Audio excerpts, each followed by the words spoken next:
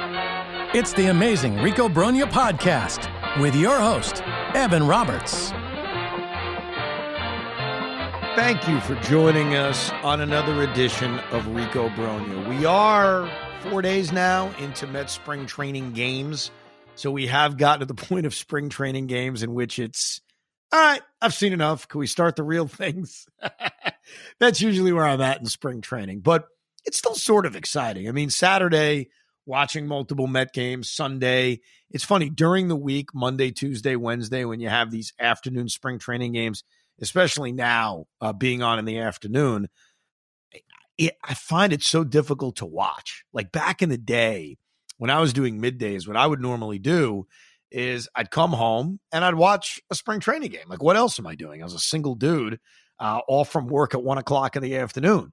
Doing afternoon drive where we're not going to sit here breaking down spring training games. I don't watch it, but I know what's going on. And then even when I get home, if the game happens to be on TV, it's tough to be motivated to watch when you already know the outcome. So I've really watched a lot of highlights of Monday, Tuesday, and Wednesday. And I think we'd all agree that the lead story so far of Mets spring training 5 days in would be the kids, led by Ronny Mauricio. The performance of Brett Baty, who's off to a very good start. It's a limited sample size, and I think we all have to keep that in mind. I'm keeping it in mind, but I also acknowledge that 3-4 days into spring training, that's the headline if you're a Met fan.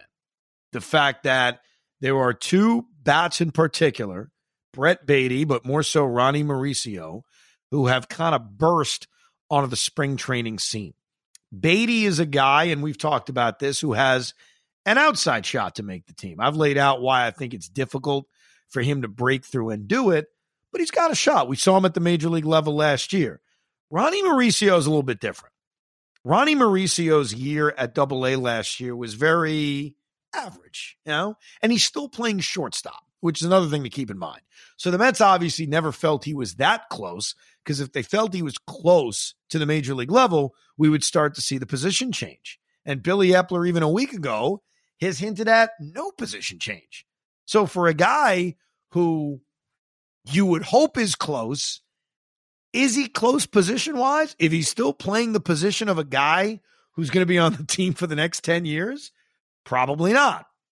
But Ronny Mauricio goes to winter ball, and I think we all started paying attention to that he goes to winter ball, he looks bulked up and different, and he goes out and wins the MVP. Now he walks into spring training, and he's basically picked up where he left off. And I do want to caution this, because I've heard this since I was a kid. The guys who play winter ball are always going to be slightly ahead of everybody else, because there are guys coming to spring training. I don't want to say getting into shape, because I think that's a real 1960s thing. I don't think guys are working off fat from the offseason, but it is guys getting into like baseball everyday shape would be the way I would phrase it, seeing live pitching every single day. Ronny Mauricio just saw live pitching. Ronny Mauricio was just beating the crap out of live pitching. So I'm not saying that to diminish what he's done, because what he's done has been awesome. He's hitting bombs every single day. And they're not just bombs, they're majestic bombs. And that's cool. And to see that from this young switch hitting, keep that in mind. He's a switch hitter, even though I think all of his home runs have been from the left side. Switch hitting stud. Like, it excites me. It should excite all of us. But I do want to put that warning out there that he is ahead of everybody because of what he's done in Winter League. So now it leads to the next question, which is the question Pete Hoffman has had, the question I've had, the question every Met fan is asking. If this continues, can he make this team? Is there something Ronny Mauricio can do, like hit 650 with 13 home runs over the course of the next month, where Buck Showalter and Billy Epler say, yes, you're on the team? It's very unlikely. But I want to give you a scenario. I want to lay out the role I think I could somehow imagine Ronny Mauricio creating for himself if he continues to hit the crap out of the baseball. And that would be as a DH. Because I don't know if the Mets are ready necessarily to tell a kid who has never played a minor league game at a position outside of shortstop. He did play 8 games at third base in winter ball, But that wasn't the Mets doing it. That was Ronny Mauricio saying, hey, I'm the Winter League MVP. I'm going to go play 8 games at third base. He hasn't done it. Now, one interesting thing from the Wednesday game, he pinch hit in the 9th inning. He hit that home run, stayed in the game at second base. Granted, it was only 1 inning, but he stayed in the game at second base. But even if you start playing him at second base, even if you start playing him at third base, not the outfield, but second base, third base, shortstop, okay, well, what's his role? Like, how does he make the team? So one area you could argue is, does he put Luis Guillermo's job in jeopardy? Now, you may say, what? Why would he put Luis Guillermo's job in jeopardy? Well, part of Luis's value is he's the only guy on this roster that could play shortstop. If Ronny Mauricio is hitting the ball so well that you want to put him on this team as like a super utility DH guy to get his batting order, he could play shortstop. He could also serve as a backup for Lindor. Personally, I hate this idea. I'm just throwing out the possibilities. I don't take everything I'm saying right now as an endorsement. I'm thinking out loud. We're brainstorming. Because to you, Pete, how does he make the team? Like, if Ronny Mauricio keeps hitting the crap out of the ball, what role does he have on this team? So it's stupid, but, we talk about Brett Beatty having an opportunity at third base. I know you said there's only 8 games that he's played in the Winter League, but Escobar supposedly is going to play left field in the World Baseball Classic. I mean, if that's an opportunity to find a way to get Escobar off of third base and give Mauricio some time there, if they can find a way to give him some actual playing time at third base, maybe that's an option. Because the one thing you don't want to do is either he has to play. If Mauricio's up, he's got to play. No? Right. You know what my problem with that is? And this is such a good problem, so it's a weird thing. Brett Beatty is the third baseman of the future. Are we not like sort of on board with that? He's the top third base prospect in all of baseball. He's also off to a very good start here in spring training. And while he could end up in left field, I acknowledge, or could end up as a DH, certainly. You always have to throw the DH possibility out there. Beatty is more in line to maybe take a third base job if you are going to move Escobar to left field or you're going to trade Eduardo Escobar. So is Ronny Mauricio's long-term position even third base to begin with?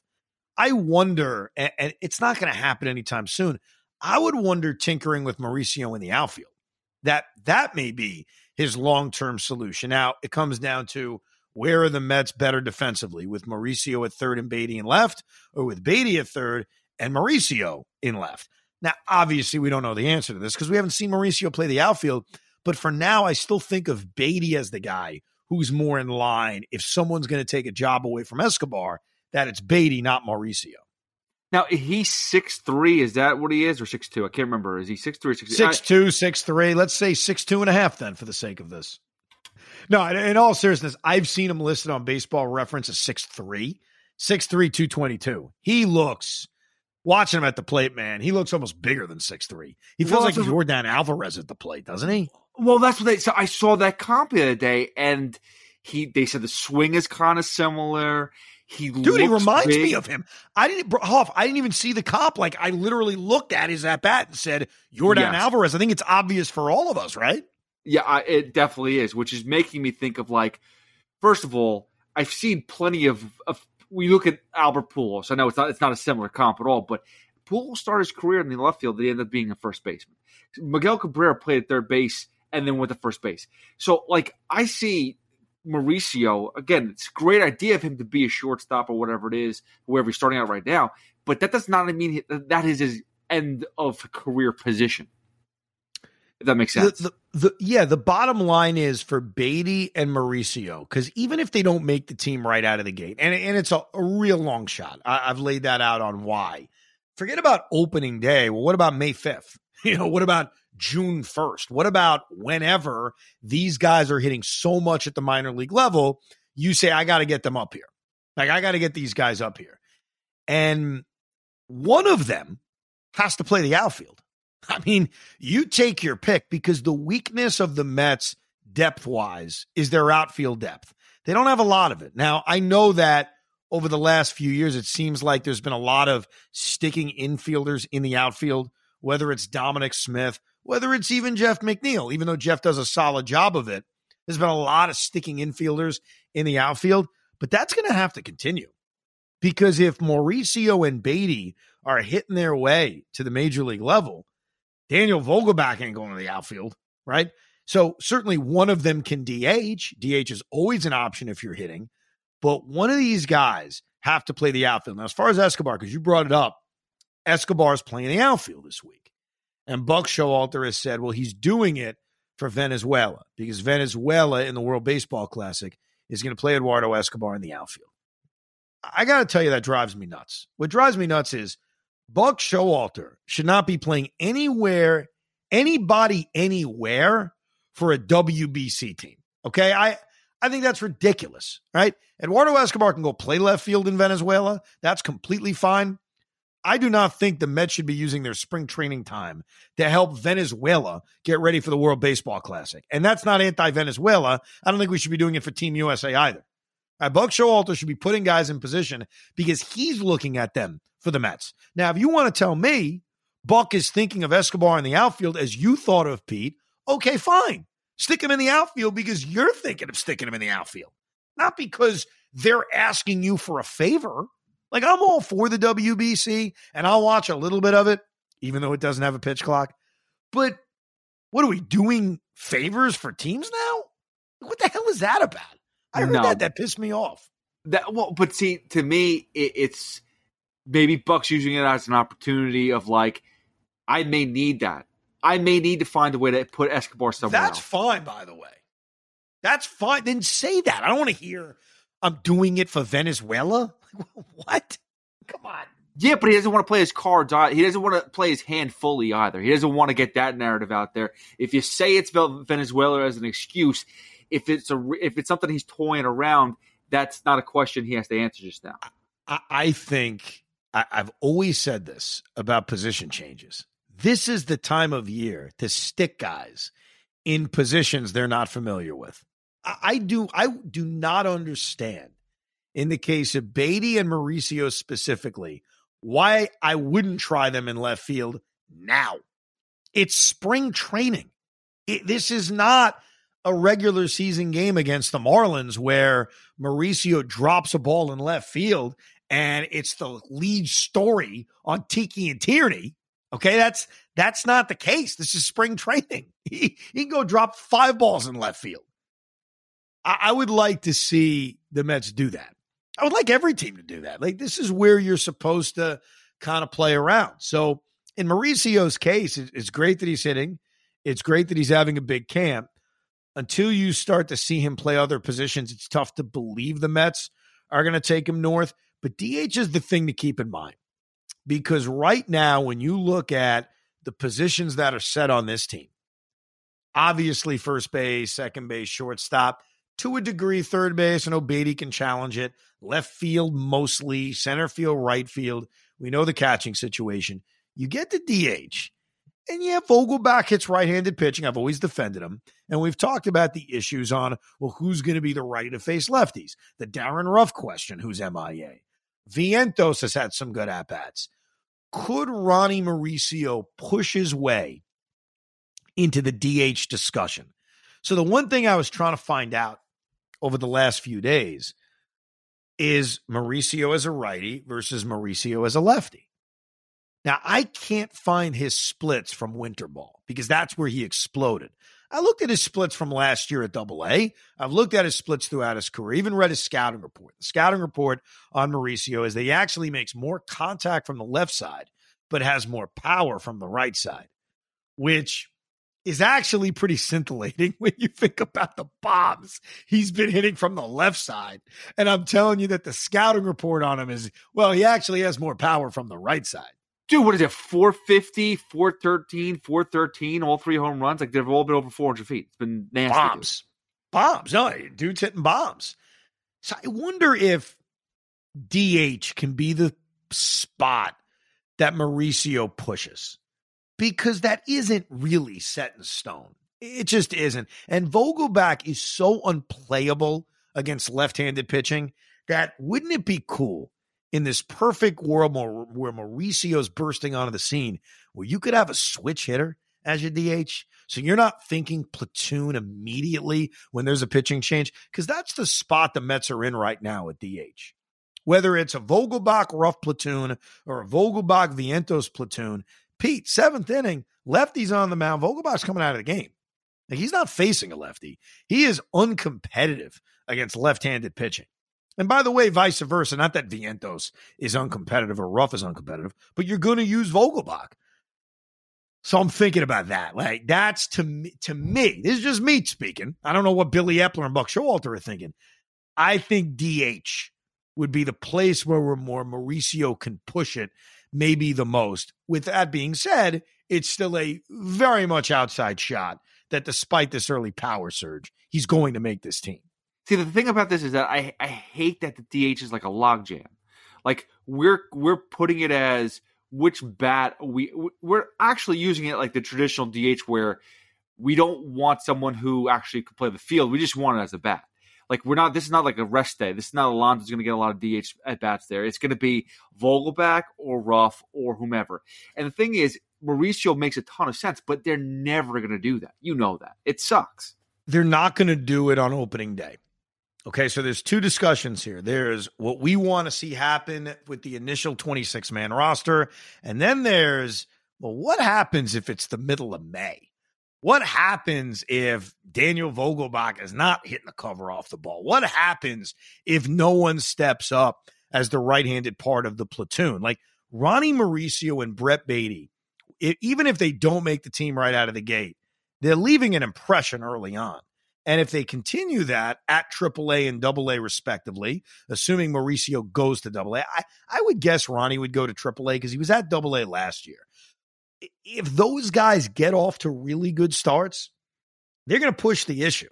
So I'm not necessarily talking only about making the team right now. A lot of it is, what is their role this year? Because those are two guys on the doorstep. Brett Baty is obviously on the doorstep. We saw him at the major league level last year. I'm not even discussing Alvarez because it's obvious. Alvarez needs to catch. That's what Billy Epler has told us. Now, that could change, and he could become part of the DH mix. But he's got to catch. He's got to get to their comfort level where they're okay with him catching at the major league level. But Mauricio could push the DH spot because he doesn't have a position right now that's open. Now, obviously, there could be an injury. Lindor could get hurt. And then we may all be screaming, yeah, we love Guillorme. Call up Mauricio. Let the guy cook for a month. So I am thinking more in terms of May, June. These guys force the issue. How are they getting at bats? I will say this, Pete, long term. We talk about, is Baty the future third baseman? Who's the future left fielder? The DH spot could just be that area where everybody gets a rest day. Like that, it could very well turn into that kind of spot. I think right now the DH spot is they've got this left-handed hitter who has a position, but his position is that of the Mets' best player in Pete Alonso and Vogelbach, who hits righties well enough to where it's beneficial to have his bat in the lineup.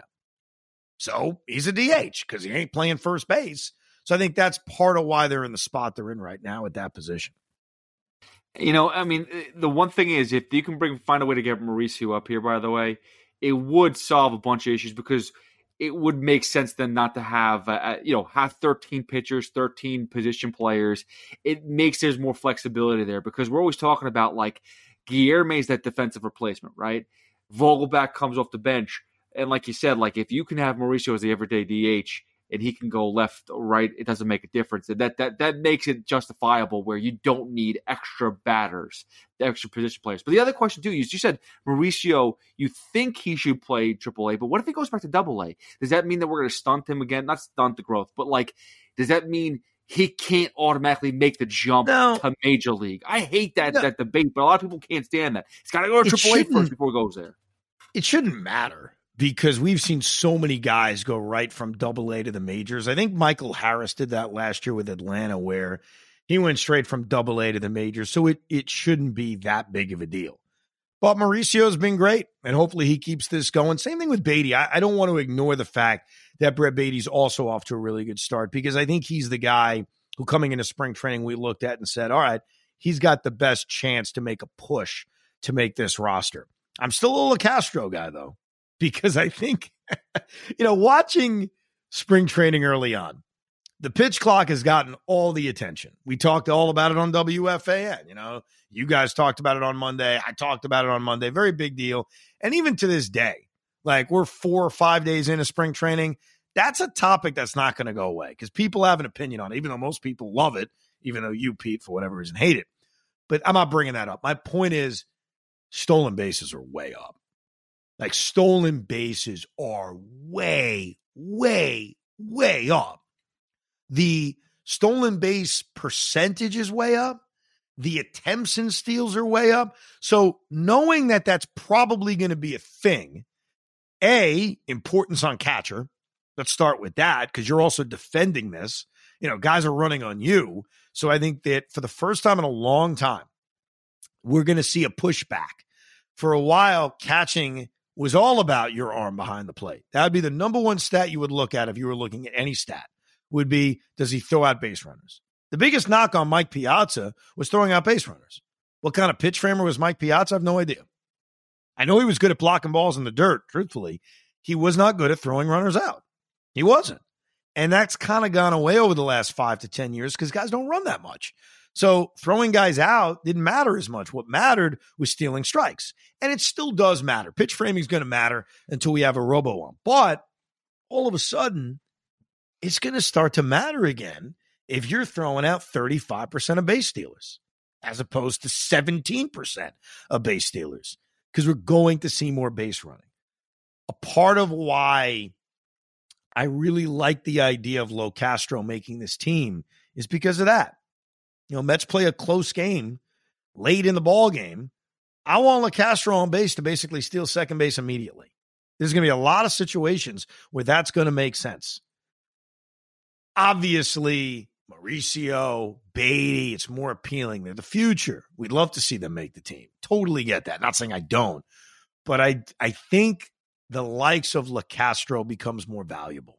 Terrence Gore from last year becomes more valuable because I think that stolen bases are going to be a weapon, and you don't want to be left behind with guys that aren't stealing bases. Keep an eye on that. That is one thing I've definitely noticed in the first 5 days of spring training. The pitch clock is going to take up most of the attention because it's extreme. I mean, you look at these times of games, it really is crazy. I mean, these games are 220, 230, 215. I saw a game the other day. It was 205. Like 205. Like, what is this, 1961? What the hell is happening? And then if a game's over 3 hours, my new reaction is, wow, what a long game. I mean, meanwhile, that was the average last year. The other thing, I don't know if anyone's freaking out about it, so maybe I'm talking to nobody when I say this. Jose Quintana made his first start as a New York Met in spring training and got his ass kicked. There's no defending it. He was awful. So here's my rule of thumb with bad spring training starts. Number one, is he healthy? Because he come out of the start feeling okay. And yes, a little check mark there. Jose Quintana talked about what went wrong, but there was no, my elbow was sore, my arm is sore, I need an MRI, my velocity's down. So check number one, okay, he's fine, healthy.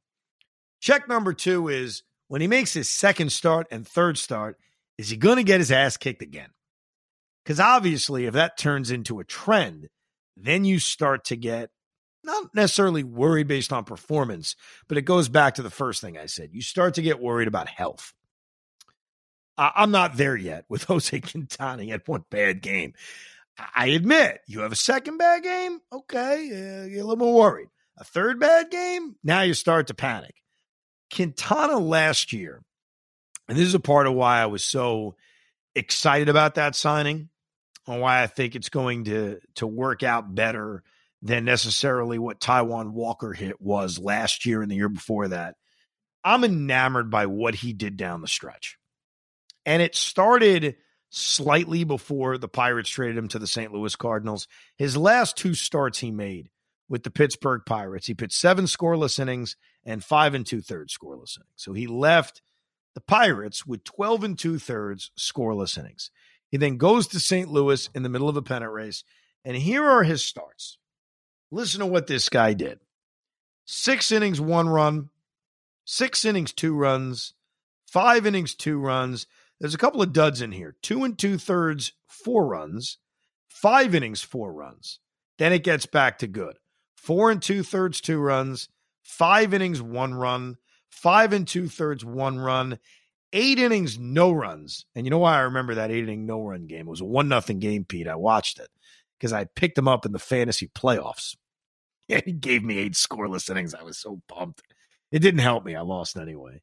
6 2/3, 0 runs, 5 innings, 1 run, and then 3 scoreless innings as a postseason tune-up. He was tremendous. I mean, he was great. Like, not just from that last game with the Pirates, but then in the postseason.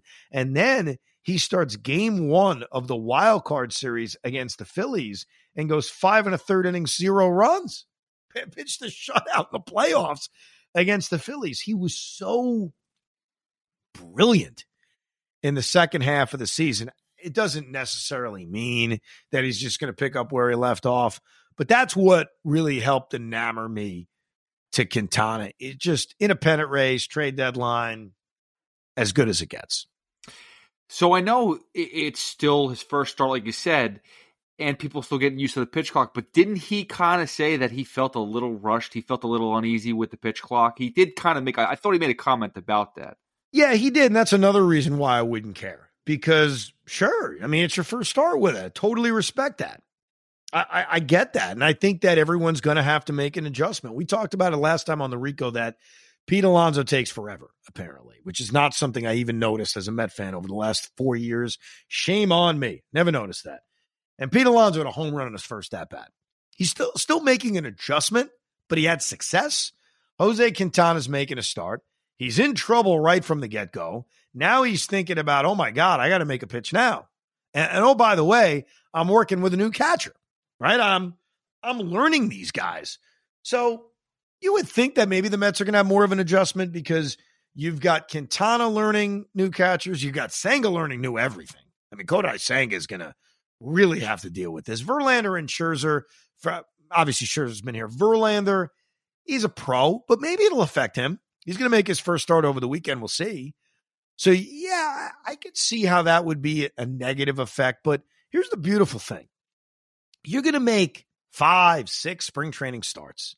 You're going to get a lot of time to get these kinks out. But I would understand it's normal that it's something new. It's something different. It's not just going to click right away. It's going to affect each guy differently. So, yeah, totally get it. He did say it. Hopefully it doesn't affect him in his second start. No, listen, and if it may take till the opening day for him to get it right. I mean, we make it sound like it's that easy, but like again, I keep on thinking about, and I don't want to make it about the pitch clock, but I keep on thinking, in a situation, a guy might just go back to his normal habits. A guy might take a deep breath and forget to get back in the box, just have a brain fart. Like, things are gonna happen. There's gonna be pressure built situations that they're not always prepared for. Yeah, one thing to keep an eye on, Luis Severino on the Yankees side of things was trying out the new pitch comm where the pitcher can tell the catcher what they want to throw. And Severino used it, and after the game said, I think this is the greatest invention in the history of baseball, because he really liked the control of, hey, I'm not going to shake you off 5 times. There's a pitch clock. I'm just going to tell you. I'm going to hit my belt buckle, and I'm going to tell you the exact pitch I'm going to throw. So, I don't know, maybe more players have to try that out. Hey, it's spring training for everybody, man. You got to figure out what works and what doesn't work. Yeah, well, wait for that belt buckle not to work, and then they have to have a timeout to fix the belt buckle, change the belt buckle. I mean, listen, I like it, but I got to be honest, I'm surprised you're not going to go less digital now. Like, you got to you can't mess around with the signs. If the hat's not working, if the guy's got to click the button, isn't it quicker just to get the signs down? Yeah, it's interesting. So PitchCom last year, Chris Bassett, how many times, or not just Chris Bassett, but other pitchers, where PitchCom caused the game to take longer because, oh, wait, I can't hear you. Let's do the signs again. Oh, wait, I can't hear you. Let's do the signs again. Now, you don't have an option. You're just going to throw a freaking pitch, which leads to advantage hitter. The pitcher is throwing a pitch they don't want to throw. Whatever. Get over it and figure it out. That's my advice. And I noticed that, and I mentioned this on the afternoon show, that The Mets spring training game on Monday was aired on ESPN, and it was the highest rated spring training game in 7 years. And the highest rated spring training game since like a prime time spring training game. This was a Monday at 1 o'clock. I don't think it was the hype for the Mets. I think it was the rules. And that doesn't mean it's a compliment to the rules. That's not me saying, oh, you see, everybody loves the pitch clock. No, it's people being intrigued by it. I do. I think, what other reason would there be for Mets Cardinals on a Monday afternoon to be the highest rated spring training game in 7 years? I mean, maybe it's just because people love Pete Alonso and he really is the next MVP of, or the next face of baseball. That's got to be it. All right, we got a bunch of emails, so I figured we would spend a good amount of today's pod responding a variety of questions. And we always appreciate it when you email the pod at thericob@gmail.com. So we'll start off with Frank. Frank writes, Evan Hoff, huge fan of the show. Didn't I say I would stop reading that kind of stuff? We don't need compliments, but we appreciate it, Frank. I know this is part of the Met offseason and it's old news, but I still can't understand the catcher transactions. Why did we sign Narvaez and pay all that money for McCann to play elsewhere and also block our stud prospect for potentially 2 years? A Nido extension, and I believe Narvaez has a player option on the second year. Help me love these moves. LOL. All right.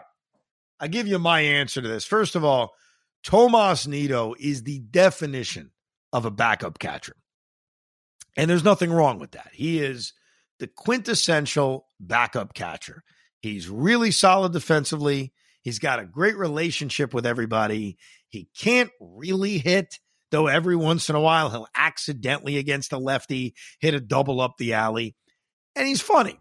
He just everything, all those qualities are just labeled perfect backup catcher. So let's put him to the side. He should be here for a while, and there's nothing wrong with that. You need a backup catcher. Then you get to Omar Narvaez. I think Omar Narvaez is here for 3 different reasons.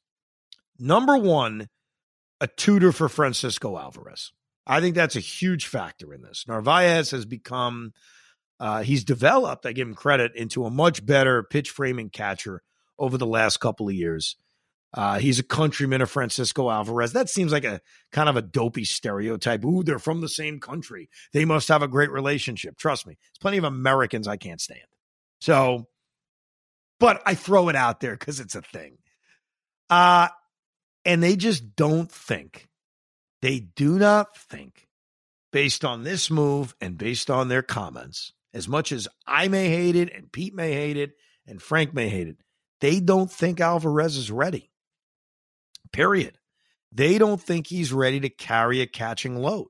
They don't.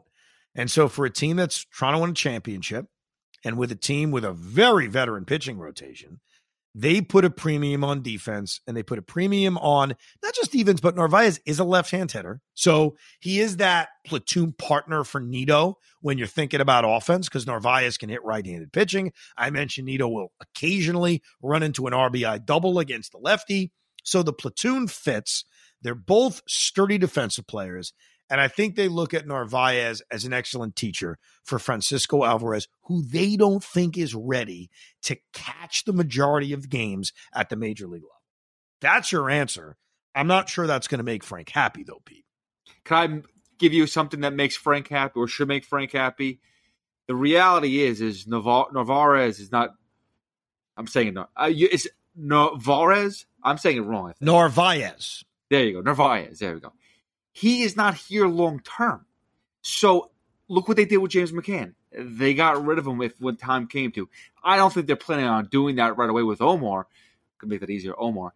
But there's always that possibility. When Francisco Alvarez is ready, if they have too many catchers, either they suit them up, and again, DH is still a possibility for Alvarez, or they could just trade away Narvaez. Or they could cut it. Like that's something, maybe that's not going to happen this year, but that's always next year if they pick up his option.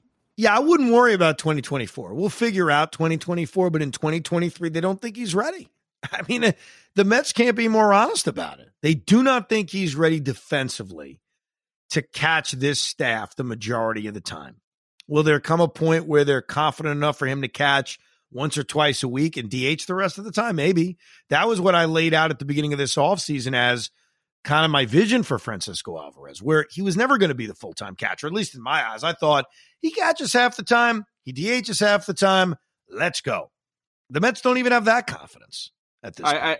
I told you, if there's a injury early on, Mikel Perez is coming up, not Francisco Alvarez. No, I mean, you're right, because they don't have the confidence in Alvarez catching. It's not going to change because there's an injury. Ed Flood writes, I love the pitch clock. The one thing I want to say is, shouldn't they have some time to gather themselves if they have to jump out of the box after falling or avoiding a pitch like Pete had to on Tuesday afternoon? Should have time to take your breath and gather yourself. Otherwise, I love it. Yeah, I think there's going to be, and that's fair from Ed, I think there's going to be examples that you can absolutely come up with where you say, can you give him an extra timeout? Can you let that guy almost got drilled in the head? Do we really need to force him to jump back in the batter's box within 5 seconds? Because think about it. Guy already used his timeout, right? Already used his timeout. And on the third pitch, a fastball buzzes him by the head. Doesn't hit him, buzzes him. Catcher immediately throws the ball back to the pitcher. The clock will restart as soon as that ball is thrown back to the pitcher. That poor son of a bitch who just got dusted has to get his ass up and get right back in that box immediately.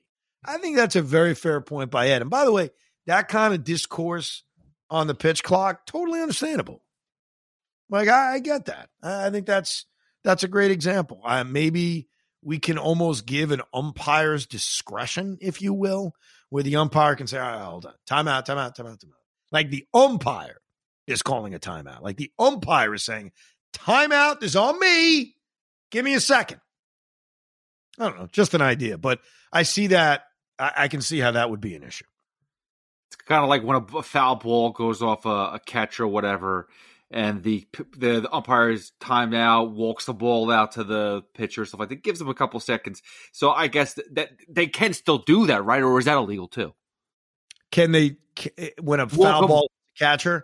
Yeah, because it's not illegal because the umpire is not throwing the ball back to the pitcher. And once he does that, like the clock is on. So I would think, and look, we're all figuring this out together. So I'm admitting I haven't seen enough yet. I've watched 2 spring training games barely, I would think that the umpire can kind of kill some time. And then before he throws the ball back, like I've even heard the idea, well, the catcher can kill some time. The catcher doesn't have to throw the ball back immediately. You can Mackey Sasser the whole thing where you're like, oh, hold on, about to throw it. Okay, I'm going to throw it. Wait, hold on. Okay, now I'm throwing it. There's going to be like a 3-second rule on that. Like if you don't throw the ball in 3 seconds, you get a ball. I don't know, something ridiculous. This is from Michael Ambrose. Loyal listener of the Rico and Carton and Roberts. I love both, especially the Rico. That's right. I'll tell Craig that. I have standing room only tickets for the Mets home opener. Do you have any suggestions of places to stand and watch the game at City?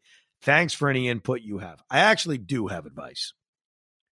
The problem is, there's going to be a lot of people listening to this who buy standing room tickets, and they're all going to fight to go to where I tell them to go. I'm just kidding.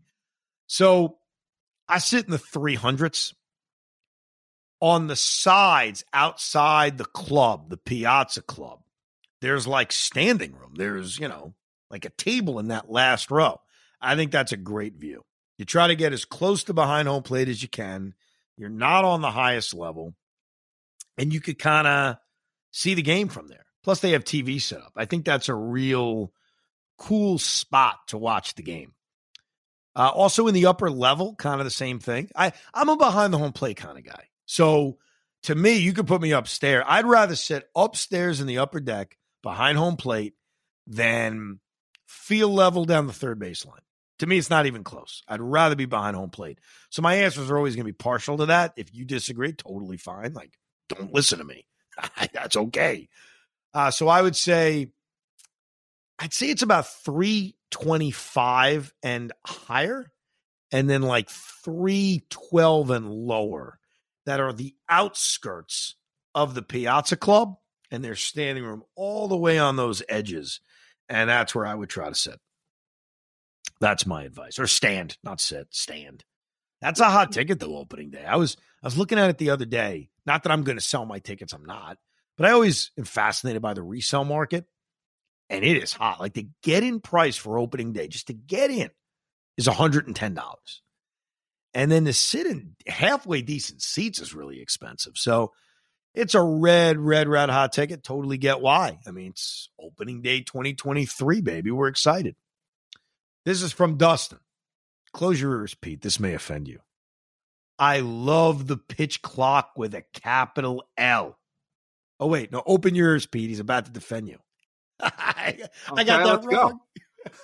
I love the pitch clock with a capital L, but you can't argue Hoffman has a terrific point on the playoff implications, umpire discretion, replay implications, etc. Is the guy a moron for not getting back in the box? Maybe, but what if it's close and there's intent? What is the rule? Is it 1 foot in the box? Is it both feet? Are we really going to have a replay review where we have the clock on one half of the TV and a slow-mo video is foot, and if it made it across the line in time? There is major implications here, and you are naive to think that something very controversial will not happen in the postseason without the batter pitcher being a moron as you describe. I love the clock, as I said, but would wholeheartedly support removing it for the postseason. The game should still move along with the players being used to it for 162. Love the show and the podcast. Keep up the good work. All right. Let's address this. So my interpretations of this 8-second rule is that the batter not only needs to have both feet in the box, he needs to be set. Like he needs to be ready to have the pitch delivered. I wonder if umpires are going to be a little bit more lenient on that. Like if you're in the box, I don't think your eyes have to be pointed at the pitcher necessarily. I think if you're in the box, that's enough. That's fine. Because one argument I've heard, and it's a fair one, is screw the batter having to get in by 8 seconds. The pitcher can pitch.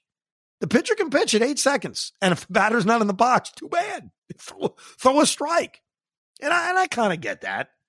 You know, tell the pitcher, you are allowed to pitch at the 8-second mark.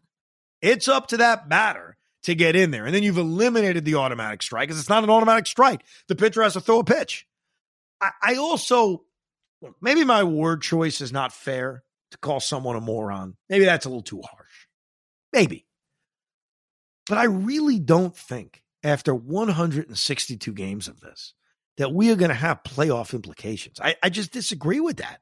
I disagree with this thought that come playoff time, there's going to be miscues. There's not. Like, you want to tell me there'll be some things, there'll be an automatic strike in April, there'll be a violation in May. I think by the time we're talking about October, it's gone. Because I don't think at that point it's going to be that crazy for a pitcher to throw the ball within 15 seconds or for a batter to get in the box by 8 seconds. So we in fairness to Dustin, Hoff, and myself, I guess we have to table this. I have to write this down, and we'll see if there's a violation in October. If there is, I'll take my L. And if there isn't, apologize. All of you. Here's the thing, though, and I appreciate Dustin defending me for the most part, because, like, for example, we could sit there. There's so many different scenarios that you don't really know that are going to take place. But here's one that's stupid. Guy fouls off a couple pitches early on at bat, takes his time out, whatever. Okay, fine. It's a 10-pitch at bat like Mookie Wilson, and it's a crunch time situation. He's already used a timeout, but he fouls off another pitch, and he just mindlessly goes to take a timeout or doesn't get in there, or whatever, takes an extra breath. Like, these things it's like a slip of the brain, because you're right. At 162 games, you should have figured this out by now, but also you're human too. Like, sometimes you're just like, I just need a moment. And I know it feels like 6 seconds enough to get into the box, but maybe you just feel like you need to slow it down. And maybe you do ask your timeout and they don't grant it. What's going to happen then? Like, get in there. Well, you only have one timeout. I know, but you make it sound so simple, though. Again, this is not going to really be effective until the playoffs. That is the big thing. The playoffs are going to be the big change. That's what we're going to see at the most, I think. I mean, I think that as much as we love the playoffs and it's so intense, I don't think the intensity is going to make you forget what you've just done for 162 games that you've just experienced. You know, you had the 11 pitch at bat in the middle of June, and it was crazy. And then you got your ass back in the box because you knew I can't have that automatic strike three. We did get a lot of emails about the pitch clock, so that's why we're still talking about it, because it resonates with people. I think there's a lot of people that like it. I think most people like it, but there are people who like it but are bringing up some fair concerns that they have about it. I don't necessarily think the October thing won. I just don't buy it. But some of the other things I think are completely fair. Here's what Justin had to say. I agree with all of Evan's takes on the pitch clock. Well, Pete, it's not like I'm just picking the ones that agree with me. That last guy agreed with you. First of all, they like you, okay? It's the Evan Roberts podcast, so I understand and respect it, okay? It has nothing to do with that. I agree with all of Evan's takes on the pitch clock. No drama will be lost. The games are too long, and many younger fans find the games boring because there's not enough action. This was a necessary change. I listened to the Rico, and I was curious if you believe the NBA shot clock is a good analogy for the pitch clock. Although a long time ago, I bet when the shot clock was introduced, many thought it would change the game of basketball. But I think we could all agree that the shot clock is necessary, as you cannot have teams taking forever to take a shot. Similarly, pitchers should not be able to take forever to throw the ball, and batters should not take forever to get ready to hit. The shot clock right above the basket, right in your face, yet it's invisible. I think the pitch clock will also become invisible over time. It'll be there, but you won't even notice it. Curious about your thoughts. It's so long ago, the shot clock. It's obviously before our time. I can't tell you what people were thinking. I will say this, and I still find this so hard to believe, that the NBA instituted the shot clock, and it took a million years for college basketball to. Like, college basketball didn't have a shot clock in the 80s. Think about that. In the early 80s. I, for one, cannot imagine basketball without a shot clock. I don't think that playing the four corners the way Dean Smith did is necessarily the same as a pitcher taking way too much time in between pitches. Because I think with the shot clock, or in the case of the example I'm using where North Carolina tried to basically never give you another opportunity, they would try to milk as much time as possible. There was a clear advantage to doing that. I don't think pitchers have gained a clear advantage from taking that much time. Like, that's not my issue. I think it was just bad for us. I think it was bad for viewers. I think it was bad for even diehard baseball fans like myself. So I don't think it's the same from that regard. Like, I don't think there was a competitive edge that we're trying to fix. But in terms of how people reacted to it, maybe. I don't know what basketball fans said, or even college basketball fans said when they finally added the shot clock.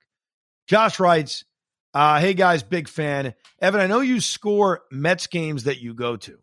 Any chance you know the team's record when you're in attendance? Do I know the record? Believe it or not, I don't. That's one thing I do not keep track of. But what I have kept track of is how many games I've been to and how many games I've scored. So I could give you a number. I could actually tell you if I added up my documents. So I'm not doing it on today's Rico. I apologize. We'd on be on the next Rico. I could tell you the number. And so I don't know if anybody cares. But you know what? It's the Rico, whatever. I'll give you the number the next time we do a Rico, the Sunday night into Monday morning podcast.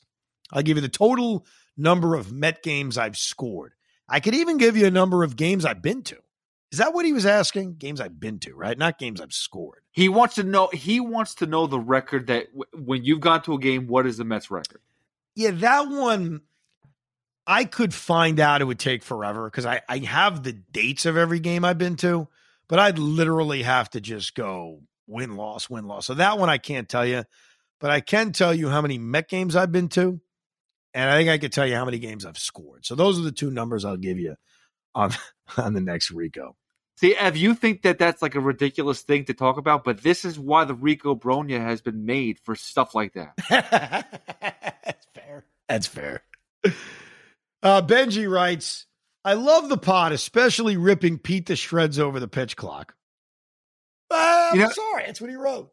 That's ridiculous. Is this a hate? Is this all just hate mail about me? Nobody hates you. Nobody hates you. They disagree with you. There's a big difference between that. Not one person has said they hate Pete Hoffman. They just disagree with you. Benji, I'm taking it personal. I totally agree with you that the players absolutely abused our beautiful sport, which led us to the institution of the clock. They absolutely did it to themselves, and I 100% agree that something needed to be done to restore the game. By the way, before I continue, do you not agree with that basic statement, that premise that they did this? This is the players' fault. They abused the time in between pitches to the point where we needed to have legislation. Yes, I think someone compared the Pedro Baez. I think they showed like him throwing one pitch compared to someone having 3 outs in an inning, and it was ridiculous. That they took so long. I will tell you exactly what it was. You got the story half right. So there's a clip, I think Barstool put it out, great job by them, of the time between pitches Pedro Baez had to David Ross in the NLCS. And in that time, how many inside the park home runs did Jose Altuve have? They show an Altuve inside the park home run and keep replaying it to see how many of them are there before Baez throws a pitch. And the answer is 7. 7 inside the park home runs. I mean, how fast was Altuve running? He's very fast. He's very, very fast. And Baez is very, very slow. But here's Benji's point. It's actually not about the pitch clock. He just wanted to take a shot at you. Do you think the same logic should apply to the shift ban? It bothers me to no end that players never change their approach against the shift. You mentioned Vogie getting a couple of hits to the right side, and that seems like a similar abuse. Baseball was never intended to be a power or nothing sport, just like it was never intended to have a clock. Yet baseball kind of just threw up their arms and banned the shift in favor of these lumbering lefties. They abused the game, but they got rewarded. The Familias and Nomars abused and are now punished. Reward the McNeils, not the Gallos. Your thoughts? I get what you're saying. And in theory, I don't like the shift ban.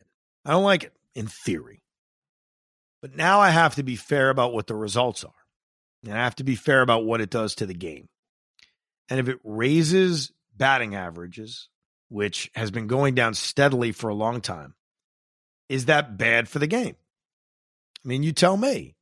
Was it bad for the game as a viewer to see a ball ripped in the right field and then, oh, look, there's the third baseman playing in short right?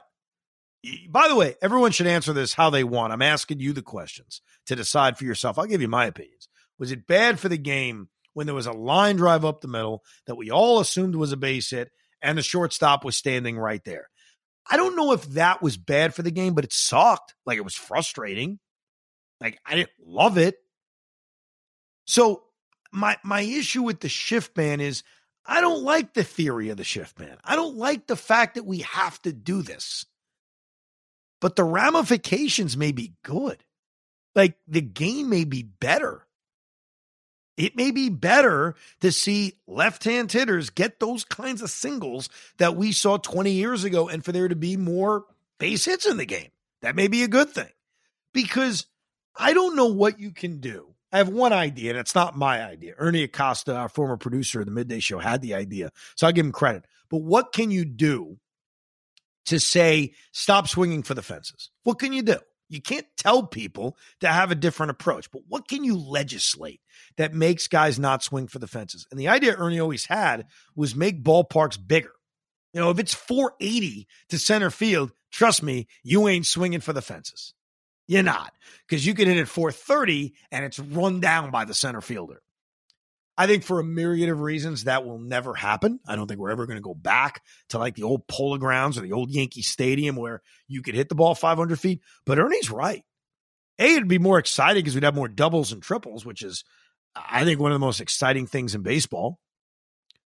And you would somehow convince some sluggers that you can't swing for the fences. You can't swing for the fences if it's 450 away. But that's never going to happen. So I don't like the theory of the shift ban, but I am willing to admit that the results may be a net positive for the game of baseball. So, deep thought conversation, maybe not for today, but if the impact of the shift is that much where it does open up and batting averages start to go, skew and trend upwards, how would you take this, I guess, generation of shift baseball and affect that for Hall of Famers? I don't know. Every era is different. It's you almost have to look at every era in its own prism. I love that we compare players from the 70s to the 2000s, the 2000s to the 2020s. I don't know. I think we just have to look at it on its own. This guy's very upset with me, so Pete will be very happy. His name is Noah, and it's our final Rico email. And, of course, you could email us to ricob@gmail.com. He's so mad he won't call me by my name. He says, "Hello, sir. Hello, sir. On the pitch clock debate, I watched over the weekend and I watched today. I hate the pitch clock. It takes away the one thing that makes baseball different from the other major sports. It had no clock. Its pace was set entirely by its pitcher and its hitter. Now its pace is dictated from the outside. In addition to messing with the fundamental character of the game, it actually feels different to me when I watch it. There's a sense of tension as the clock gets to zero. Maybe some people like that tension. For me, one of the central appeals of baseball is For me, one of the central appeals of baseball has always been that it didn't have it. But I want to respond to another point parroted not just by you, but pretty much everyone who supports the pitch clock. And that's that the game is much longer now than it used to be. I hear folks ask, do you really enjoy a 3.5-hour game? First of all, yes. Second of all, that's not how long games are. In 2022, the average game length was 3 hours and 6 minutes. In 2020, it was 3 hours and 6 minutes. In 2016, it was 3 hours and 4 minutes. In 2013, it was 3 hours and 4 minutes. So over the last 10 years, it basically hasn't changed. Go back a little further and you see a little shorter of a game. In 2009, it was 2:55. In 2005, it was 2:45. Then again, in the year 2000, it was 3:01, just 5 minutes shorter than it was last year. So when people complain that the length of the game has gotten out of control in recent years, I have to ask the question, what the bleep are you talking about? How about that? How about that? He came after us. First of all, I don't think those numbers are accurate. And I'm going to give you the numbers because I think it's very important to have the accurate numbers. I had it up on my tablet. Now I lost it. Let you say something about how right he is while I find the actual numbers. He is right if those numbers are correct. That would make sense that that we're wrong. But I mean, listen. I appreciate the fact that there is a major difference in a half-hour game. Like the fact that the game is 3:05, he says, and now they're 2:30. I mean, that is a huge difference. And attention span today is totally different, especially with kids. And that's what baseball's trying to skew to is a younger generation. So I understand. I like the fact that there was no time limit in baseball, or there was no time at all. But I do respect that they're trying to skew younger. All right, so here are the numbers. He is right about one thing, and that is over the last 10 years, baseball has been a long game. And I don't think I've ever disputed that this started in the last decade. Like, this is not something that started in 2019. He's right, or 2018. It's been a over 3 hour game every year since 2013. And it's varied between 3 hours and 4 minutes, 3 hours and 7 minutes, 3 hours and 8 minutes. The longest it was actually 2021, where it was 3 hours and 11 minutes. Okay. And last year was 3 hours and 6 minutes. But where he is wrong is that before that kind of consistent decade we've just had, In 2011, it was 256. In 2009, it was 255. In 2005, it was 2 hours and 49 minutes. There was a 2000. He's right. It was 3 hours. I think the difference, though, to answer that is all the offense that was being scored. Like, I think the reason those games were longer was very different than the length of game from this past year, where we weren't seeing a lot of offense. 1999, 257. 1998, 252. Like, you had it kind of sitting in that 250 range. Then you go into the 80s and it goes even 245, 239 in 1984. So I don't think I've ever said that incorrectly. Maybe he's interpreted that wrong. But yeah, the last decade is really where this started. That's why a couple of days ago, and I haven't said this on the Rico, but I certainly said it on the afternoon show, is I went back through some big moments in baseball history, those drama-filled moments, to look at the time in between pitches. And I didn't just do like Mookie Wilson in 86, which I did do, but I did Edgar Renteria's game-winning hit in 1997, Luis Gonzalez's game-winning hit in 2001, Mike Piazza making the last out against Mariano in 2000. And what I found interesting is in those moments I picked, the pitch clock wouldn't have been an issue. Like, it was 12 seconds. It was 14 seconds. Like, it wasn't like, oh my God, you took away the drama. It were 40 seconds. Now, Pete and I talked about this off air. We have a little dispute on the Mookie at-bat because it was a 10-pitch at-bat. And before the first pitch, it definitely took a while. And before the last pitch, there was a delay where I think, believe it or not, there was a meeting at the mound with Bob Stanley. So I kind of disqualify those two because I don't know. Like, it's not as if it wasn't Stanley stepping off. There were meetings on the mound. But on those other 8 pitches, it was 9 seconds, 12 seconds, 8 seconds, 14 seconds. And this is with a guy on base, 2 guys on base. So the limit's 20 seconds. So those moments weren't affected necessarily. But yeah, if I went back to 2013, we'd have an issue. Because that's what's been going on. It's been going on for a decade. Like, I'm not implying that this problem started 2 years ago. It started a decade ago. It's been a decade of consistency. And if you go back prior to 2013, the numbers bear out. The game was 10 minutes quicker, 12 minutes quicker. And by the way, that may not sound significant. It's significant because those 10 minutes were dead time. That's what caused it. And by the way, going back earlier, there was more offense. So the games were quicker and more runs were being scored. I know that you said you singled out Mike Hargrove as being the culprit of why games take forever because he was one, what does he call it, human rain delay or something like that? Right. But yep. I do think the two teams that I think really started this trend, it's really when they played each other, was the Red Sox and the Yankees.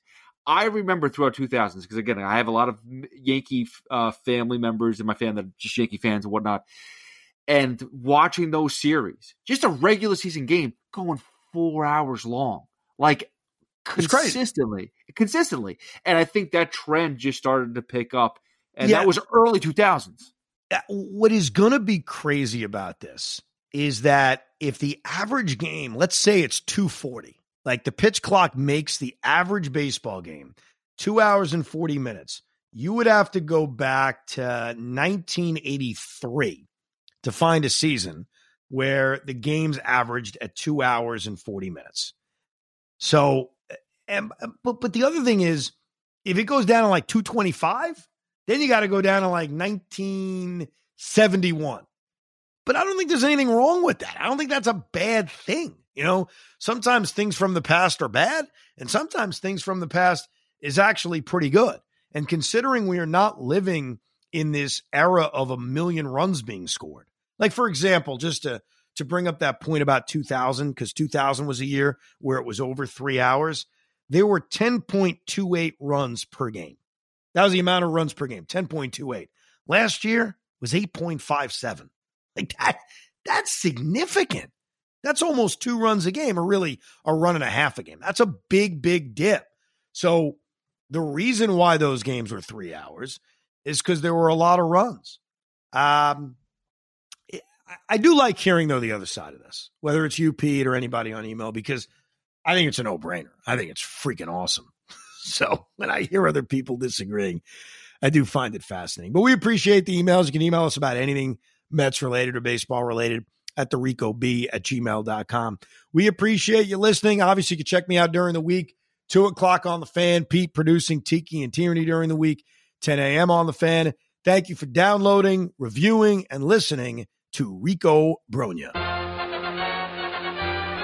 We hope you enjoyed this episode of the Rico Brogna podcast. It's amazing, isn't it? Make sure you download it now to keep it on you at all times.